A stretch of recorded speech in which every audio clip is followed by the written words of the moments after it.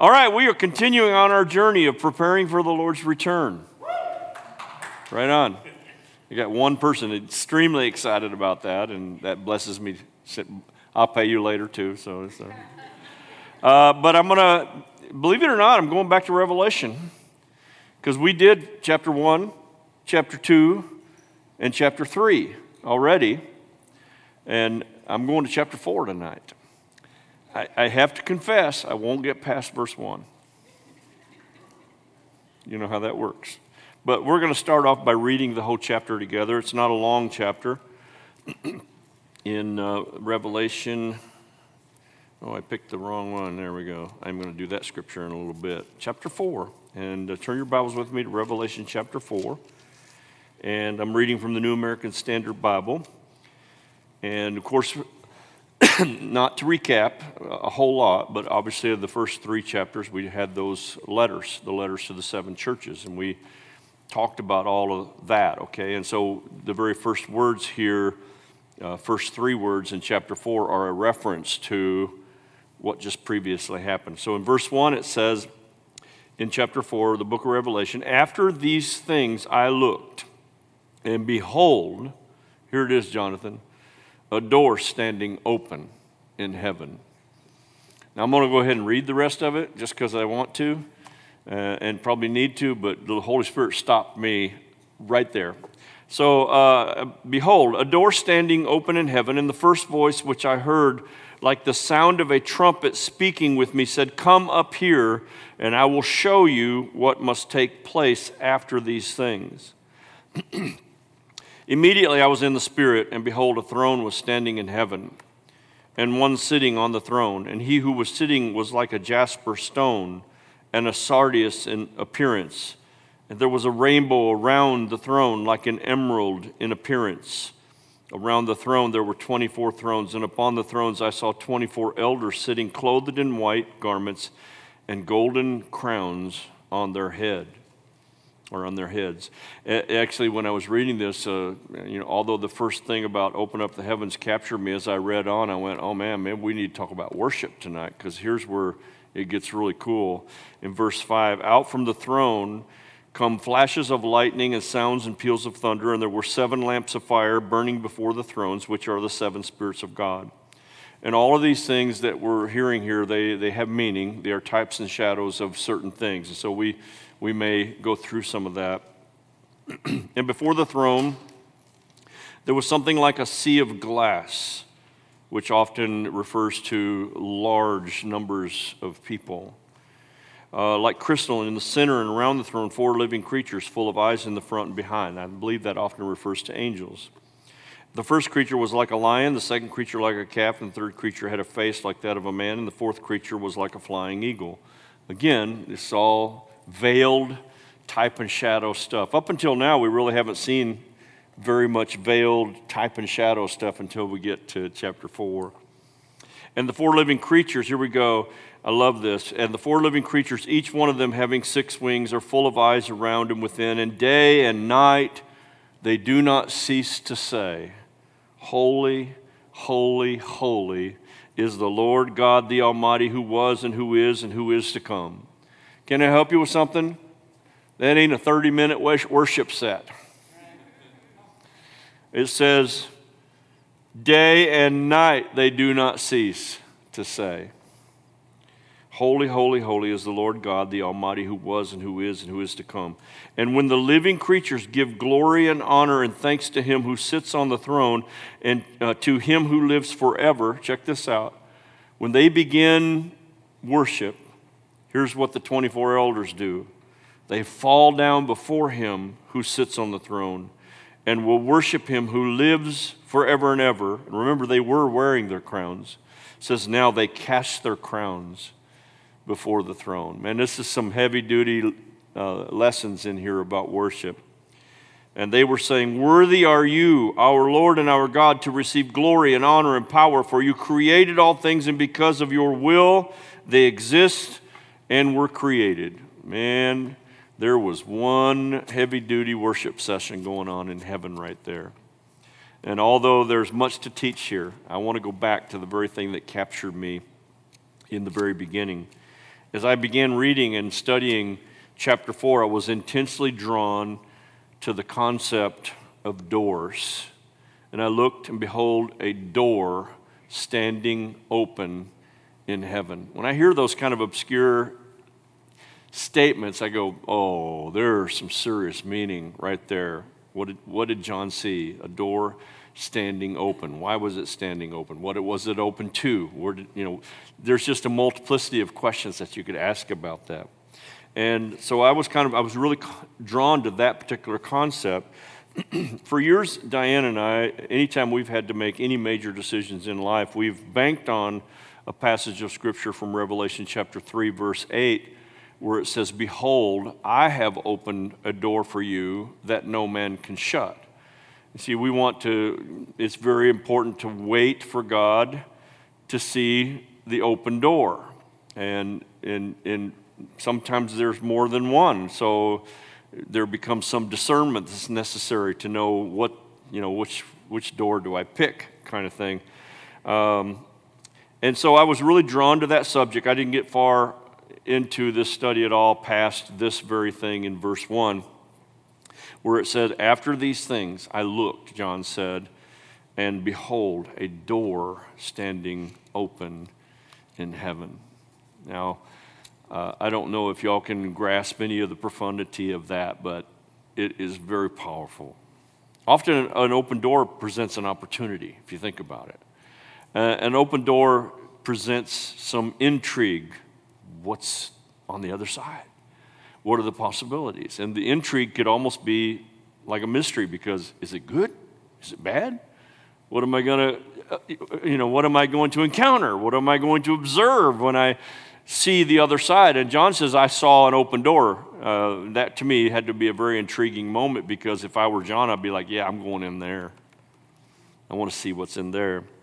How many of y'all remember Monty Hall and Let's Make a Deal? Anybody remember Monty Hall and Let's Make a Deal? There was always, at one point, door number 1, door number 2, door number 3. And, if you picked right, you got the cheers and the rahs and the music. And if you picked wrong, they had this sound effect. It was zonk or some kind of, sound like that. Because in this very setting, what's behind the door that's presented to us in life could be good, could be bad. Doors can be a multiplicity of different things. They can be an entrance, or they can be a way out. They can be an exit. They can be a threshold or a bridge to something better, bigger, brighter. Or if you think about it, if it's closed, it could be a barrier or a hindrance to what may lay on the other side. So there's lots of different thoughts about doors. Doors can also, in an emotional way, they can represent acceptance or rejection. You have an open door, or someone slams the door in your face, you know what I'm saying? So tonight I want to bring 4 points to you from my study this afternoon on this phrase: after these things I looked, and behold, a door standing open in heaven. Number 1 is that every door we'll ever face in life presents to us a choice. In other words, there's an opportunity for a decision. And I don't know about you, but I've made a number of wrong decisions in life as it related to which doors I was going to go through. Can I get a witness from somebody? Yeah. We're all presented with that choice. We're all presented with that decision. And as a last days believer, which is what you all are and what we are as a church, we're a last days church. That's why I do not see me getting off the path of preparing the people for the Lord's return. I believe we are in the last days. Although much of the last days prophecy and information has a negative, if not a negative undertone, a lot of negative overtures, okay? But we have to recognize that it's not all negative, because I believe that the Lord's church will see its finest days in these last days. Will we go through some stuff? Absolutely, we're going to go through some stuff. But I believe that as things get tougher and tougher and tougher, and oh, by the way, they will. We're on the cusp right now of a brand new recession that's going to hit society. You've seen it happen with the lumber prices. Now the gas prices have been hacked, and you know what happened there. and I can't remember which company paid $1.5 million or $5 million ransom to get the hackers to turn it back on. Now the beef industry just got hacked, and so we're going to see prices that are just going to go through the roof, go through the roof, go through. So listen, I'm not a negative player in this, but as things get worse and worse and worse, and please do not be fooled, they are going to. It's still going to be the greatest day for the Lord's church, because there's going to be some faithful, prepared people for the days that are ahead that are not going to be shaken by the disturbances around us. And others are going to run to Christ. How many times in your lifetime have you wished that you could see multiple people saved by simply testifying to them on the corner of a street, right? Now they'd want to crucify you. But there's going to come a day when they're going to want to hear what you have to say, what I have to say, what we have to say, because times are going to get so rough they're not going to know where to turn. And it's going to be churches of truth like ours. And I know I'm touting our church, I'm proud of our church. We don't water down the word. We don't water down the experience. We are a Holy Ghost church in these last days. We're not going to hide that fact. We're ashamed of nothing. We know what tenets of faith that we stand on, and we don't water any of it to become culturally correct. All right? And that's going to come to attack the church at some day. But there's going to be tough people who somehow are going to still be stalwart and strong and planted like the trees by the rivers of water, and are not going to be swayed or moved by this stuff. And guess what? People are going to say, I need that truth. And so I believe that with all my heart. This isn't just about making you tough enough to make it through difficult times. It's about making you tough enough, yes, to make it through difficult times, but to do so with joy, with peace, and with celebrated victory when everybody else is not experiencing it, okay? So you just hang tight. And keep this in mind as well. Few there be that enter in. All right? What does it say about the wide is the gate that leads to destruction, and many there are that enter in, and narrow is the gate that leads to everlasting life, and few there be that enter in. This is a religion of few, right? And so what's it going to take? It's going to take a few stalwart disciples who know the truth, stand by the truth, and are willing to give their lives for the sake of the name of Jesus Christ. It took 12 in the days of the apostles to expand that message. And they were under such persecution at that time that, amazingly, think about this, they were under such persecution. Come on, are y'all serious? Burned on the streets as torches to provide light. And yet the church grew and multiplied every single day. The more they fought against it, the more it grew. I think we'll see that happen again. So we have to be strong. And as last days believers, as I said a moment ago, you and I are going to need the gift of discernment to be able to know which door or doors that we're supposed to pick in life. We're going to have our discerners dialed in. Did you know you have a discerner? Okay, it's a spiritual body part that some Christians don't have at all. They have it, but they've never used it, or they've never been taught how to use it. But you and I, as the last days believers, that's what I'm talking about, need to have our spiritual discerners calibrated and dialed in. I'm going to read a few scriptures for you that have a negative, not just an undertone, but they have a negative point of view about some things, and it's going to say this is why we need to have our discerners dialed in. 1 Timothy, chapter 4, verse 1. Now the Spirit expressly says that in latter times some will depart from the faith and give heed to deceiving spirits and doctrines of demons. Some will depart from the faith. That's not talking about unsaved, ungodly, worldly unbelievers. It's talking about church folks. Okay? Now, I'm not harping on this because there's a small handful of us here tonight. I promise you this. Diane can attest to this fact. I've never been a person who had a numerical vision for for the church. I need to have this many people sitting in the seats.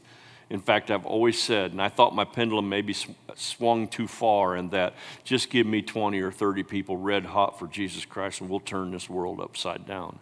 You know what? That's how I felt in the beginning of my ministry. And it may be that that's what it's going to take even in these last days. A small handful that are willing to give their lives for the sake of the call and for the name of Jesus Christ. It offers another choice, doesn't it? Some will depart from the faith, giving heed to deceiving spirits. 2 Corinthians chapter 11, verses 13 through 15. For such men are false apostles, deceitful workers. Check this out. Disguising themselves as apostles of Christ. No wonder, for even Satan disguises himself as an angel of light. Therefore, it is not surprising if his servants also disguise themselves as servants of righteousness, whose end will be according to their deeds. You think you need your discerner dialed in?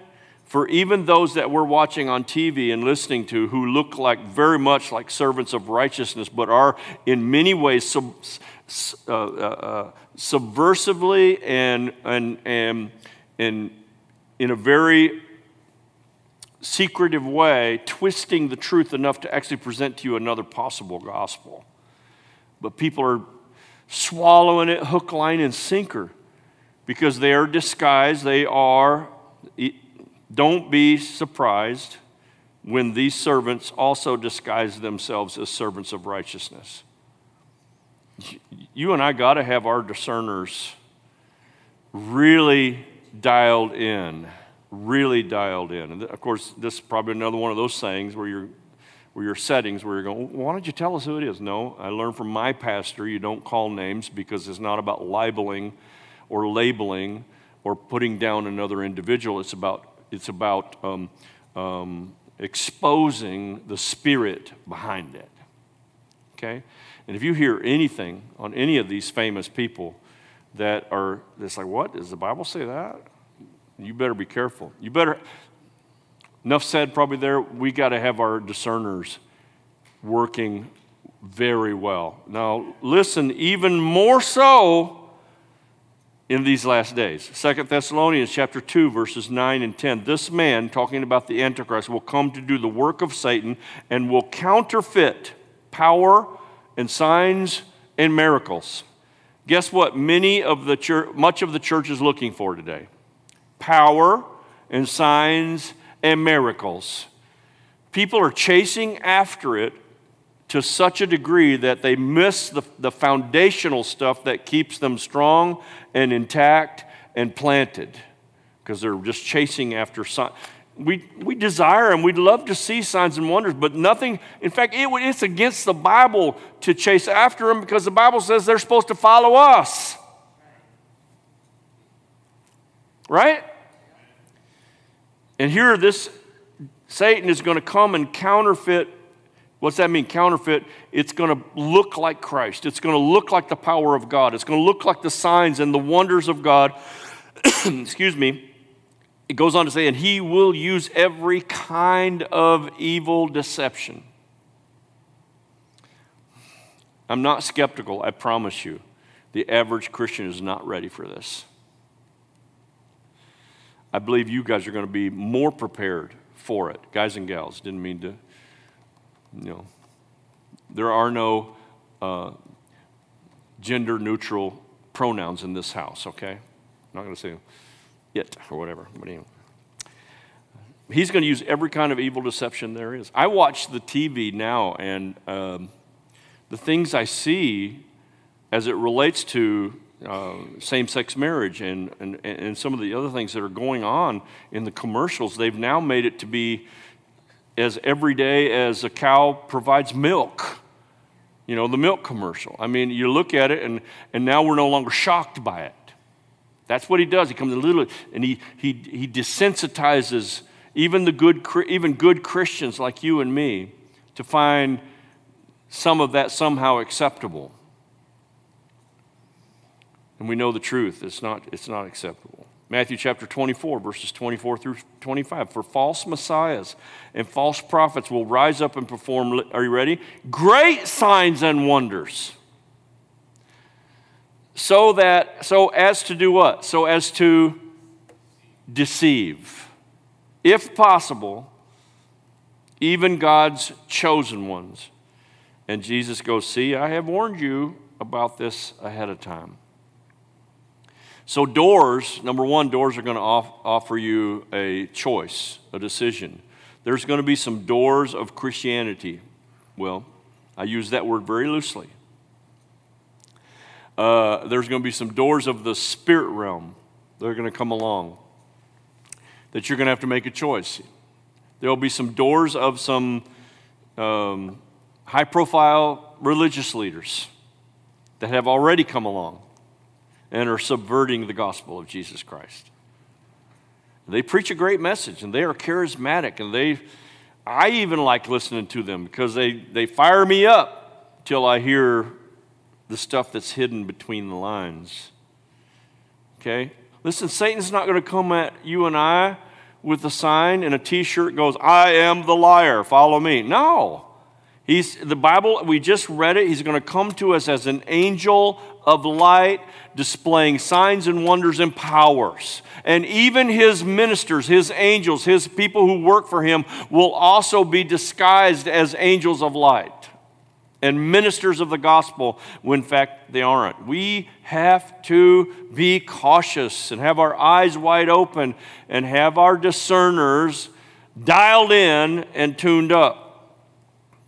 I think we can all agree on that, right? Yeah. Can you say amen? Now, the word discern comes from a Greek word. It's either pronounced diakrisis or diakrisis. Doesn't matter. It's D-I-A-K-R-I-S-I-S. That doesn't matter either, I guess. And it describes being able to distinguish and clearly recognize, are you ready? Between the influence of God and the influence of Satan and the influence of self. That one should sink in for a minute. This word diakrisis, discern, means to be aware of what's God and what's not. To be able to be aware of the dangers, to be aware of the seductions, and to be aware of the deceptions of Satan. I have said this for over almost 18 months now. The day of easy Christianity is over. It's over. Just a part of me tonight even says, would I love to see the house full? Sure. But you know what I'd rather have? Give me 30 people that are white hot for Jesus and will turn the world upside down. So every door presents a choice. Every door presents a decision. And the choices that you and I make, either to walk by them or walk through them, can literally change the destiny of our lives. One door, one right door can change your life forever. One wrong door can change your life forever. And I think that each of you should pray daily, Lord, please give me the gift of discernment. The Bible says that the gifts of the Spirit are given as the Holy Spirit wills. I believe that the Holy Spirit is always willing. Okay? I don't believe the Holy Spirit ever sits by and goes, nope, Deanna doesn't qualify. She doesn't get discernment. That's the other spirit. No, Matt, you can't have it. You're not old enough yet. I believe with all my heart that God is so loving and so gracious that he would wish and that every one of his children have the gift of discernment, especially in these last days. So I'm going to ask you every day in your prayers, Lord, please give me the spirit of discernment today so I can know what is true and what is not. The second thing is if an open door is truly from God, it will never contradict the word. It will never go against the plan or the word of God. God never, ever, never, ever goes against his word. He is not contrary to his word at all. If a door presents to you an opportunity for something that looks amazing, but somehow, even in the smallest minute way, it seems contrary to God's will, plan, or word for your life. Can I say something really loud? It's not the door from God. Period. No matter how exciting a door looks, it'll be a disaster if it's not God's will. I remember, just to tell a little personal story, and I've probably told this story before, but until I get new ones, you just get to hear the same ones over and over again. I worked at a furniture factory in Zeeland, Michigan. The name of the factory was Lippert Furniture, and I did very well there, and it is a big part of the love for woodworking that I even have today, and I loved this job. A decent wage for the 90s. I don't know, I think I might have made around $12 an hour or something, and had benefits and everything, and we knew we had a call of God on our life. This Diane and I knew, and this was pre-coming here in 95. This was before we even came here for the very first time.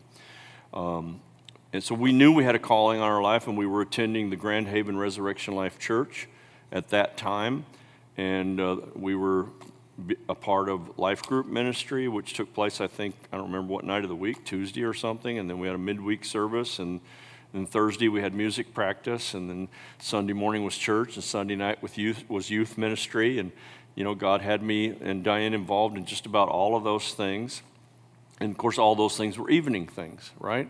I had a great job, it was a day job, and I really did love the job, and I excelled so much at the job that I had that Howard Miller started courting me to come work at their worldwide. They're a worldwide company, but they're located right there in the Holland-Zeeland area. And they came courting me, trying to woo me to come work for them. And they offered me some serious money. They offered me benefits far beyond what I knew I'd ever get. I think their starting rate they wanted to offer me at was actually the cap of what I could get at Lippert. They offered me college funds for my kids. They offered me annual benefit perks and trips and all kinds of different things. And the only deal was it was second shift. But it was like anyone's dream future. It was a future for my kids, college, everything right there in my hands. And it was woodworking, so I was still in the woodworking business, but it was evening shift. And I went to Pastor Bernie and asked him about that, and he just said something to me that stuck with me ever since, and I've used it over and over again. He said, Rick, I can't tell you what to do, but if you know you're called, any step you make in your life needs to be one step closer to what you know the God's calling is on your life. Well, I knew the answer. I couldn't take the job. I had to, of course, Lippert, I didn't think Lippert knew that I was being courted. They probably did, because they came to me very shortly after that and offered me just a load of money, a whole big raise and everything, and got a foreman's position there, and it was awesome, and praise God. And God protected me in that as well, which we'll refer to one of the other doors in a minute. We came here in 95. I stayed at that job probably for another, maybe a year, because we were going to go on staff at the Grand Haven Church. It was all set. Everything was ready to go. And we came here, and it has nothing to do with how great I may or may not have been, but 6 months after we came here, Lippert went bankrupt and the company closed. Now, that's God shutting doors and opening doors, but you got to have your discerner turned on. There's another lesson in what I just told you. Not only should you have your discerner turned on, you better have a spiritual voice in your life that you can trust. That's another important one as well. So if you have a calling, and I think everyone does to some degree, if you have a heavenly assignment on your life, and you know it, not just I wish I had one, or someday I'd like to do that, but I mean, Diane and I knew we were destined for ministry. Then you have to make sure that every decision you make is one step closer to that God design on your life. You must do that. Romans chapter 12, verses 1 through 2, I beseech you, therefore, Brethren, by the mercies of God, that you present your bodies a living sacrifice, wholly acceptable to God, which is your reasonable service. And here it is. And do not be conformed to this world, but be transformed by the renewing of your mind here, that you may prove what is that good and acceptable and perfect will of God. Now that's a great rendition, but listen to this rendition from the Passion Translation. Beloved friends, what should be our proper response to God's marvelous miracles, or mercies, I encourage you to surrender yourselves to God, to be his sacred, living sacrifices, and live in holiness, experiencing all that delights his heart. For this becomes your genuine expression of worship. Stop imitating the ideals and opinions of the culture around you, but be inwardly transformed by the Holy Spirit through a total reformation of how you think. Check it out. This will empower you to discern God's will as you live a beautiful life, satisfying and perfect in his eyes. Give the Lord praise. That's pretty powerful. So, an open door offers a decision, a choice. If an open door comes, no matter how fantastic it looks, and it's contradictory to what you know is God's plan for your life or his word, I have no clue how our lives, I wouldn't be standing before you today had I made that decision. We wouldn't have been in the ministry for 25 years as we are now, and we live in a blessed life after all these years, far beyond what I believe we would have ever exceeded had I taken that job. Because you take the wrong door, it can lead to disaster. Are you hearing me? Number 3, sometimes God shuts doors for our own protection. Too often we see shut doors as hindrances, or we immediately call the shut door, the devil's trying to steal my joy.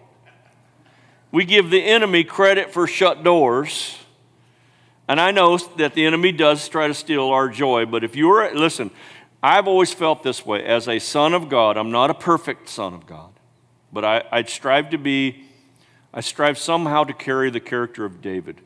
May God say of me that my son has a heart after me. He ain't perfect, and he screws up, and he makes messes, but Rick has a heart after me. If that's you as a son and daughter of God, you can always expect Father God to be watching out for you and tell you whether or not it's the enemy or whether or not it's him. But we still have to have our discerners turned on for this. You see, maybe the shut door is actually a barrier of protection. And I reckon it would be difficult, if not impossible, for all of us to calculate the number of times that God protected us from something. Whether it was I needed to pull off the side of the road because I dropped a French fry, only to find out that there was a terrible accident just around the corner. I know I made that up, but maybe one of you are going, oh my God, that happened to me! So maybe God's trying to keep us out of trouble. We can see a door that we really want to open and never think about the fact that maybe God shut the door. We often press forward, push forward, bull our way forward without ever stopping to consider, maybe God shut this door on purpose. Maybe I'm not supposed to go through. I know everything I'm saying is kind of like, duh. Maybe I'm not supposed to go through this door even though I want to go through this door, and it sure seems like it's the right door. See how critical it is that we have our discerners turned on? Excuse me, Revelation chapter 3, verse 7. To the angel of the church in Philadelphia, write, these things says he who is holy, he who is true, he who has the key of David, he who opens and no one shuts, and shuts and no one opens. See, he doesn't just open doors, he shuts doors as well. And if you're facing, let me just say this squarely to you. If you're facing a shut door, stop trying to kick it down. Stop trying to kick it open. Stop trying to make that shut door open. Okay? If it's God's will, he will open it in his time for you to have that open door. But until then, it is a shut door. Be satisfied with that and move on to the next thing that God has for you.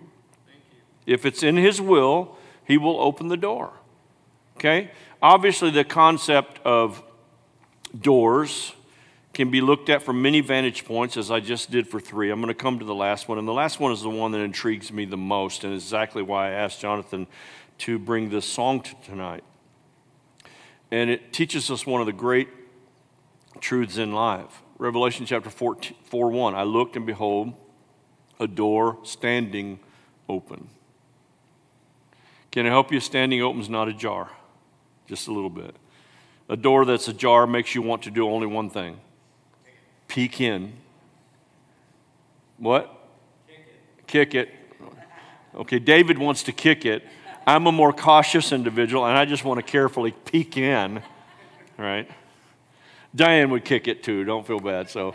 I'm the guy that's, no, I might get poked in the eye if I just peek in, but I'm not going to kick it in.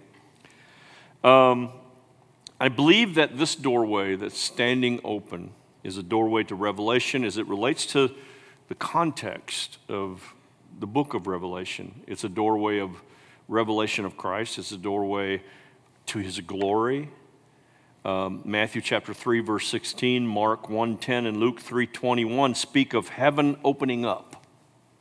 And the one that kind of gives the most information about that is found in Matthew chapter 3, verse 16. And I'll read verses 16 and 17. This is at the baptism of Jesus. When Jesus had been baptized, he came up immediately from the water, and behold, the heavens were opened to him. Now, we are joint heirs with Jesus Christ. I believe that the same things that happened to Jesus can happen in one way or another to us. And he saw the Spirit of God descending like a dove and alighting upon him, and suddenly a voice came from heaven saying, "This is my beloved Son, in whom I am well pleased." If I pray for, Lord, let there be an open door of heaven over this service tonight, or over our church, or over my own life, or over my grandkids, may the focal point of that open door of heaven be for a revelation of Christ and a revelation of the glory of Christ, because that's the most important thing. That's the most important thing. Another one of the open heaven passages that are pretty profound is found in Acts chapter 7, and it's actually at the murder of Stephen. As you all know, he was stoned.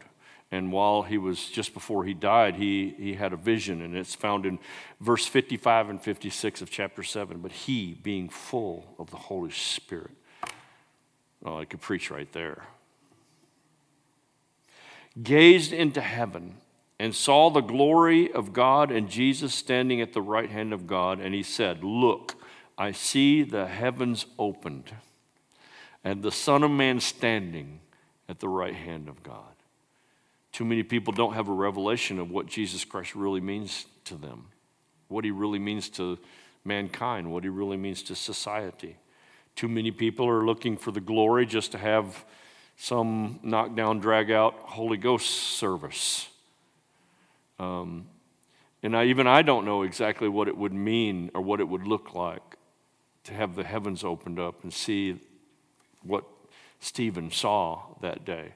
Isaiah had a similar experience, and when it happened to him, he said, "Woe is me, a man of unclean lips." So again, that means that it exposed his sin. He said, "For I'm a man undone."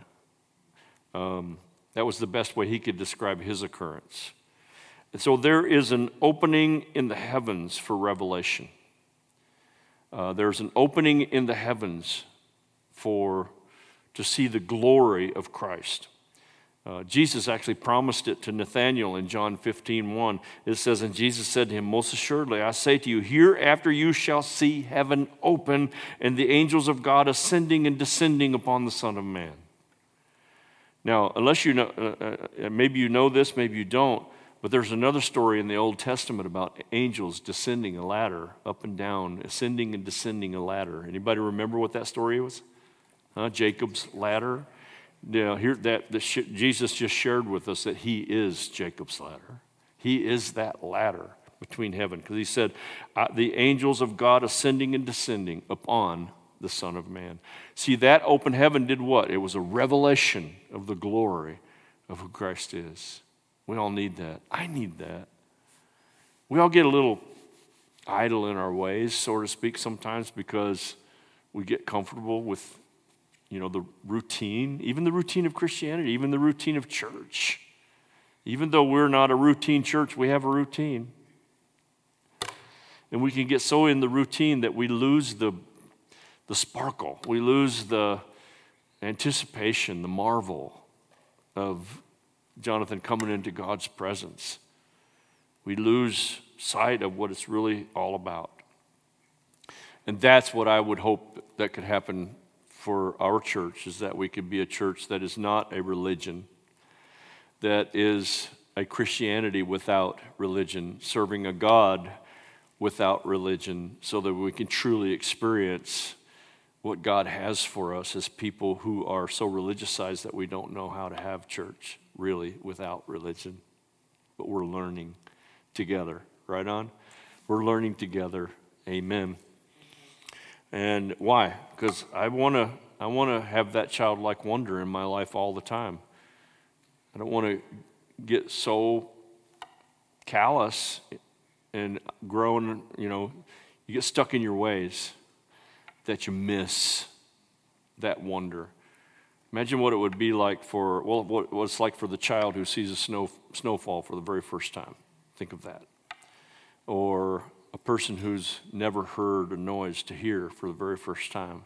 That wonder, that excitement, that marvel. When's the last time any of us had that same wonder and marvel and amazement doing a song service here at our church?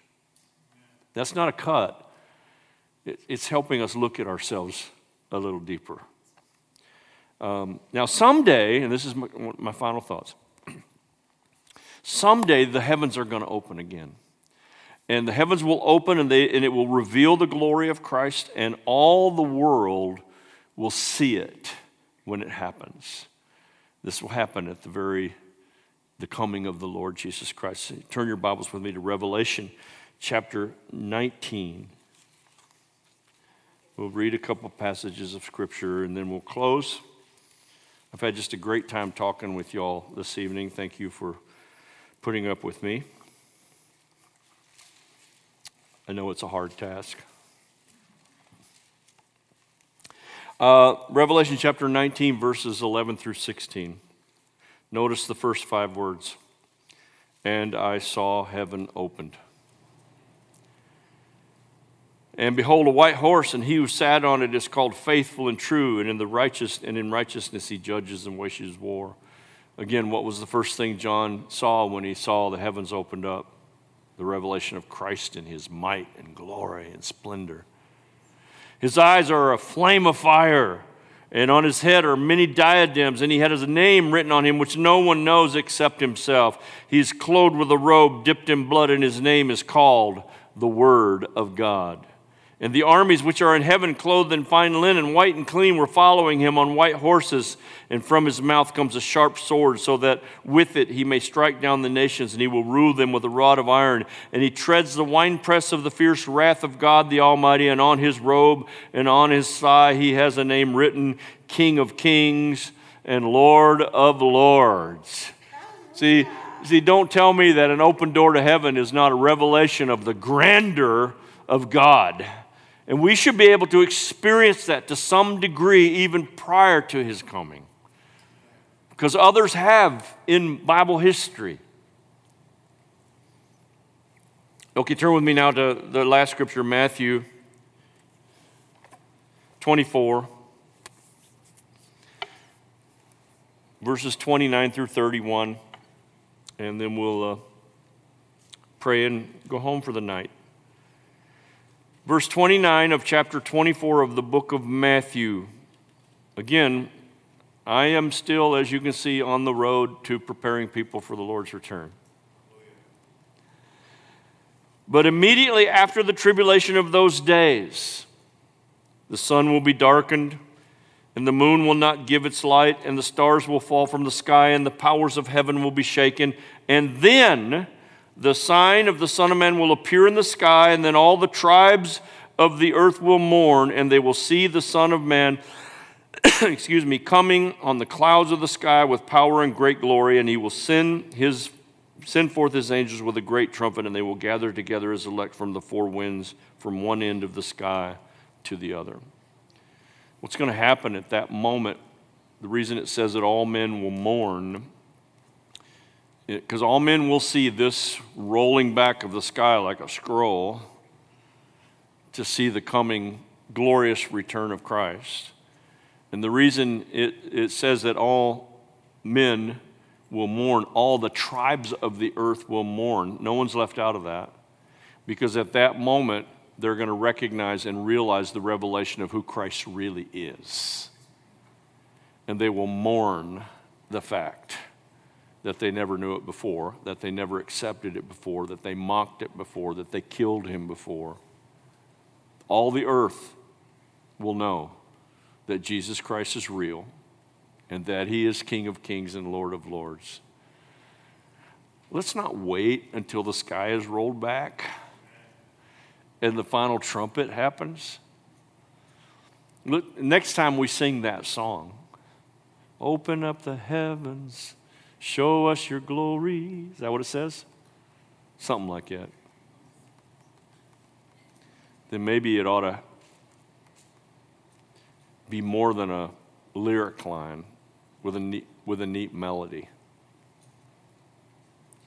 So, in summary, every door represents a decision. We've all been there. An open door from God will never go against his word. It'll never go contrary to what you know the will of God is for your life. Please know that God does shut doors, and he shuts them for our own protection, so quit trying to kick down doors just because you want what's on the other side. And then finally, 4, heaven is opened not so we can experience a Holy Ghost crazy party. Heaven is opened not so we can have crazy praise and Holy Ghost revival. It's opened so that Christ and his glory and his splendor can be revealed to us. And so I'm going to be praying something in my prayers now more regularly. Father, give me the spirit of discernment, please. Help me to have by the great Holy Spirit, because Rick Lopez can't dial in his discerner. Rick Lopez will still be kicking down the wrong door if that happens. I need the great Holy Spirit to dial in my discerner. Right on? And I'm going to be asking God, show me your glory. Show me your glory. Show us your glory. That's what we sang together. Show us. And to say, that's not about a cloud and a mist falling and gold dust falling in the church service and everybody falls out. I mean, that would all be spectacular, but if it's not a revelation of the grandeur of Jesus, then it's just worthless Pentecostal hype. Amen? All right, enough said. I got on my notes here, pray and dismiss, so that's what I'm going to do. Got a small crowd tonight. Anybody got a question or anything? Good, praise God. See, I don't wait too long. So I wait too long, somebody will come up with one. What was you trying to, you gave me, is that just a fist bump or? Jim was back there giving me some kind of hand signal. Fortunately, I got a smudge on my glasses, so I can't tell what it really was. Father, we come to you tonight, both here in this house and also through media, through YouTube, Facebook, through our live stream. We ask you, Lord, to help us have our discerners finely tuned by your great Holy Spirit. And Lord, we know that happens by keeping our nose in the book, keeping our knees bent to heaven, and keeping our bodies in the house of God. Help us, Lord, to look and pray for the opened heaven, not so we can just have a Holy Ghost experience, but so we can be reminded of our first love, the glory of Jesus Christ and what it truly means to us. And help us, forgive us for the times, Lord, that we've kind of fallen into the doldrums of it all and we've gotten complacent, maybe lazy.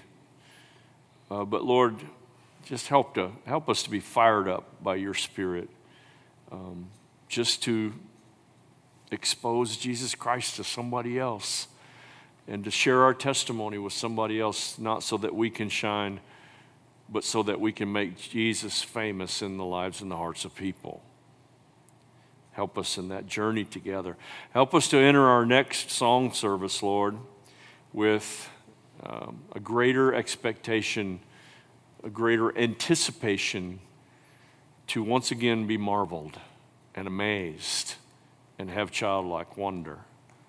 Help us to have that, Lord, because you told us if we don't come to you like a little child, we have no part. We won't experience the kingdom of heaven. We give you praise tonight. I speak blessings over each person. Those, Lord God, that are through the finishing phases of sickness, Lord, we lift them up before you, Lord God, that their lungs would completely clear up. They'd be able to get back in the house of God. We ask for your blessings upon them in the name of Jesus. Thank you, Lord, for the open doors, and I will, with all my heart, say thank you now for the shut doors.